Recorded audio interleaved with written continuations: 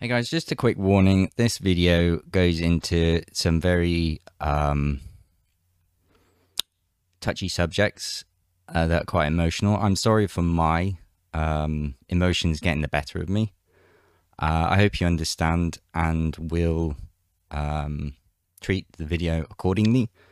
I've thought about it and I'm going to go ahead and use that footage because it was just the first take, and I think it's important to communicate also those emotions, because I think that all factors in to even our logic as well. We might try and distance ourselves from our feelings when it comes to certain topics and events and rationale. We probably like to think that we can disconnect, but I think even I've got to acknowledge that my past and my emotional side play their role. So hey, let's roll the film.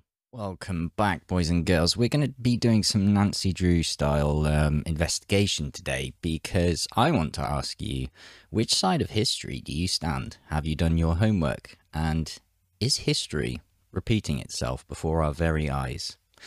Let's answer that question right now. Here we have Claire Daly. We featured Claire for her outstanding speech and voice of reason in the EU Parliament. On my own channel yesterday, I highlighted a comment that has mysteriously disappeared from a Ukrainian activist seeking to block my channel. What was amazing, is caught live on camera, was how his profile changed to a very strange red and black flag as opposed to the Ukrainian flag. Let's just take a quick look at that clip again. Well, you can't blame me. Look, he's got the SS Lightnings. I mean, that's not a good look, dude. I mean, who are you? Sorry, I got tab suspender was on there. This is Europe, Ukraine. Changed to red now. Awesome, even better. Is that a glitch? That was the Ukrainian, but now, no way, has been changed. Interesting. It looks like blood, I guess. There we go. And as many of you have commented, that is the flag of the Banderites, or the very far right Ukrainian faction, let's say. Let's try and avoid the short name for the National Socialists. Let's just say that's one of the problems in Ukraine.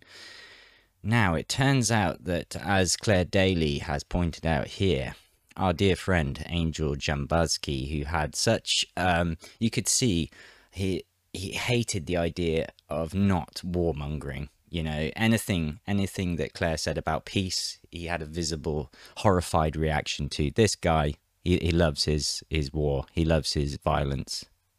You know, I think there must be a deep hatred of Russia buried in there, but that's me speculating. Let's go on to dig deeper into this, because apparently there's a clip of him doing a Nazi salute. What we've got here is Angel Jambuski, Bulgarian MEP, sanctioned for perceived Nazi salute. That's an interesting screen grab there. And that hand, and the way he's doing his button, that's quite coincidental, isn't it? Because I thought there was a hand on the chest there. Maybe, but you know, it's perceived. Angel Jambuski will have his daily subsidy allowance suspended for 6 days, equivalent to €2,000, for a perceived salute. National salute. The guy should be kicked out. Yeah, but how do you prove it? You know, it's all about intention, isn't it, in the court of law? Let's try and stay quite reasonable here. Because this National Socialist gesture in EU Parliament was an innocent wave, says Angel Jambuski. That's his defense. Okay, there's an innocent wave. So let's have a look at what he did, because here's a tweet from Renaissance _UE en français, translated. Because he defended the rule of law in the EU, Sandra Gozzi was insulted by the MEP Jambuski, who left the hemicycle with a scandalous National Socialist gesture. You have our full support, Sandro. We call on Ms. Metsola, EEP President, to take action. So let's just see for ourselves and judge, shall we? Respectueux à l'égard des collègues qui sont dans l'hémicycle, merci. Berte se venku, ale já si myslím... Respectueux à l'égard des collègues. That's interesting, isn't it? Let's have a little look. That's a very straight hand, isn't it? Oh gosh, my camera. It's very straight. See, a wave, I would put more splayed fingers and sort of flatter. But that wasn't quite flat. You know, it wasn't quite straight. It was fairly up, wasn't it? But then that unbuttoning was quite well timed, wasn't it? Oh, unbuttoned my jacket. Very interesting. Judge for yourself. Judge for yourself. He's obviously been punished, so to speak. So where does this take us? Because there's a lot of talk of the Azov, isn't there? Well, let's do some digging back into the Jerusalem Post of 2016, January 18th, in fact. US lifts ban on funding neo-national socialist Ukrainian militia. And it mentions the Azov battalion. With the neo-national socialist Wolf's Angel symbol on its unit flash, which resembles a black swastika on a yellow background, the founders, drawn from the ranks of the paramilitary national socialist group called Patriot of Ukraine. The group would have been a fringe phenomenon in any Western nation, but with its army unequipped to face the separatist threat in the east, Kiev has actually integrated Azov into its military forces. Let me zoom in a bit for you guys on mobile devices. That's better, isn't it? The news that the Azov battalion is now legally able to receive American aid has enraged the Simon Wiesenthal Center, which last week successfully blocked the battalion from holding a recruitment meeting in Nantes, France.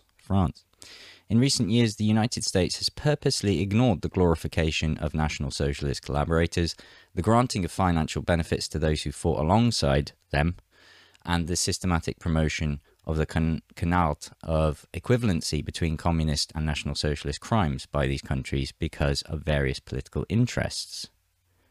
Russian aggression is a much bigger threat than Azov, Likachev insisted. There we go. Let that sink in. This is the Jewish community here. Or at least one representative speaking on behalf of VAD. Wow. Okay, so let's dig a little deeper because we've heard Banderites, haven't we? Who's Stepan Bandera? Well, Stepan Bandera actually has a rather in-depth Wikipedia page, and let's zoom in again for you guys on mobile devices, and it's very thorough. It lists a lot of history here, and there's some key points to go through into who this absolute scumbag really was. I can't stay neutral talking about this fella. According to Stephen Dorrell, author of MI6 Inside the Covert World of Her Majesty's Secret Intelligence Service, OUNB was reformed in 1946 under the sponsorship of MI6. The organization had been receiving some support from MI6 since the 1930s. One faction of Bandera's organization, associated with Mykola Lebed, became more closely associated with the CIA. Some American intelligence reported that he even was guarded by former SS men. We've seen that symbol a lot, haven't we? His organization perpetrated many crimes, including hundreds of thousands of murders, counterfeiting, and kidnapping. After the Bavarian state government initiated a crackdown on it, Bandera reached an agreement with the BND, offering them his service, despite CIA warning the West Germans against cooperating with him. This guy would work with anyone in his stated aim of killing Russians and, in fact, Poles as well. In late 1942, when Bandera was in a German concentration camp, because the Wehrmacht and the Gestapo got wise to him playing all the different roles that he could for supporting his organization, they actually locked him up. His organization, the Organization of Ukrainian Nationalists, was involved in a massacre of Poles in Volhynia, and in early 1944, ethnic cleansing also spread to eastern Galicia. It is estimated that more than 35,000 and up to 60,000 Poles, mostly women and children, along with unarmed men,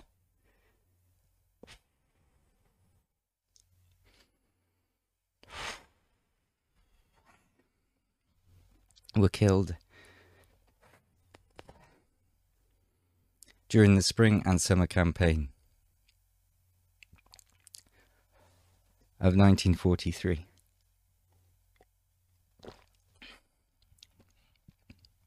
Excuse me. Let's move on. Bandera was an anti-Semite and Nazi collaborator.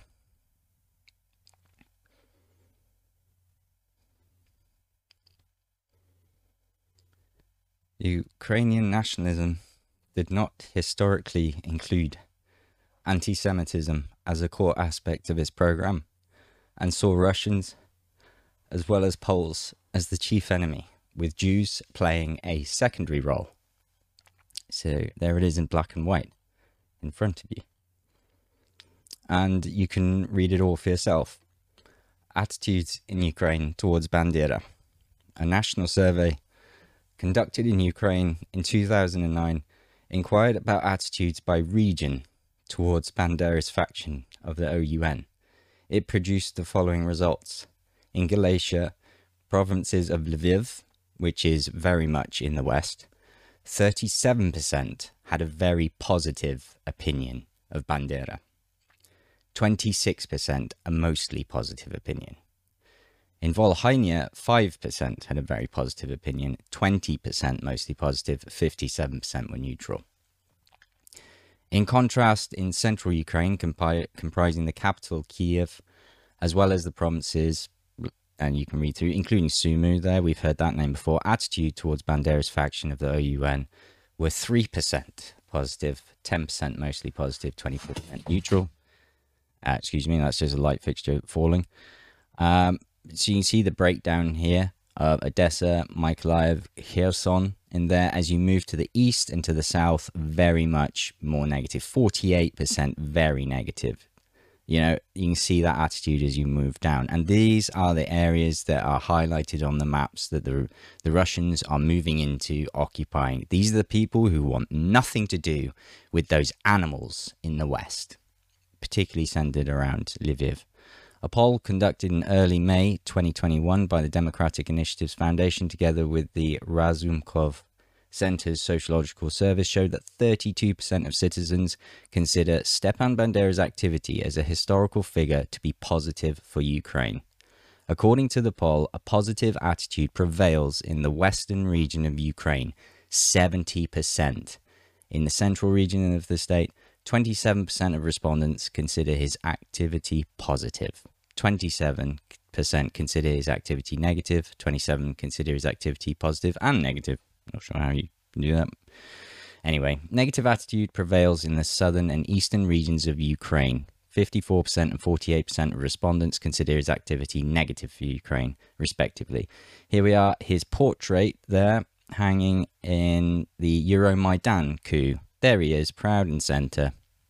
And remember, in Odessa, this is where another atrocity was committed. I'm not going to talk about it too much, but let's just say some absolutely disgusting events took place where people lost their lives by these far-right individuals. And it seems that history may well be repeating itself. So in my Telegram, this is a extract of a post circulating Russian media today, which I've done my best to try and corroborate and verify. The current German Chancellor is the grandson of an SS general. How is it that the top functionaries of Germany are, by chance, let's zoom in again for you, relatives of former functionaries of the Third Reich?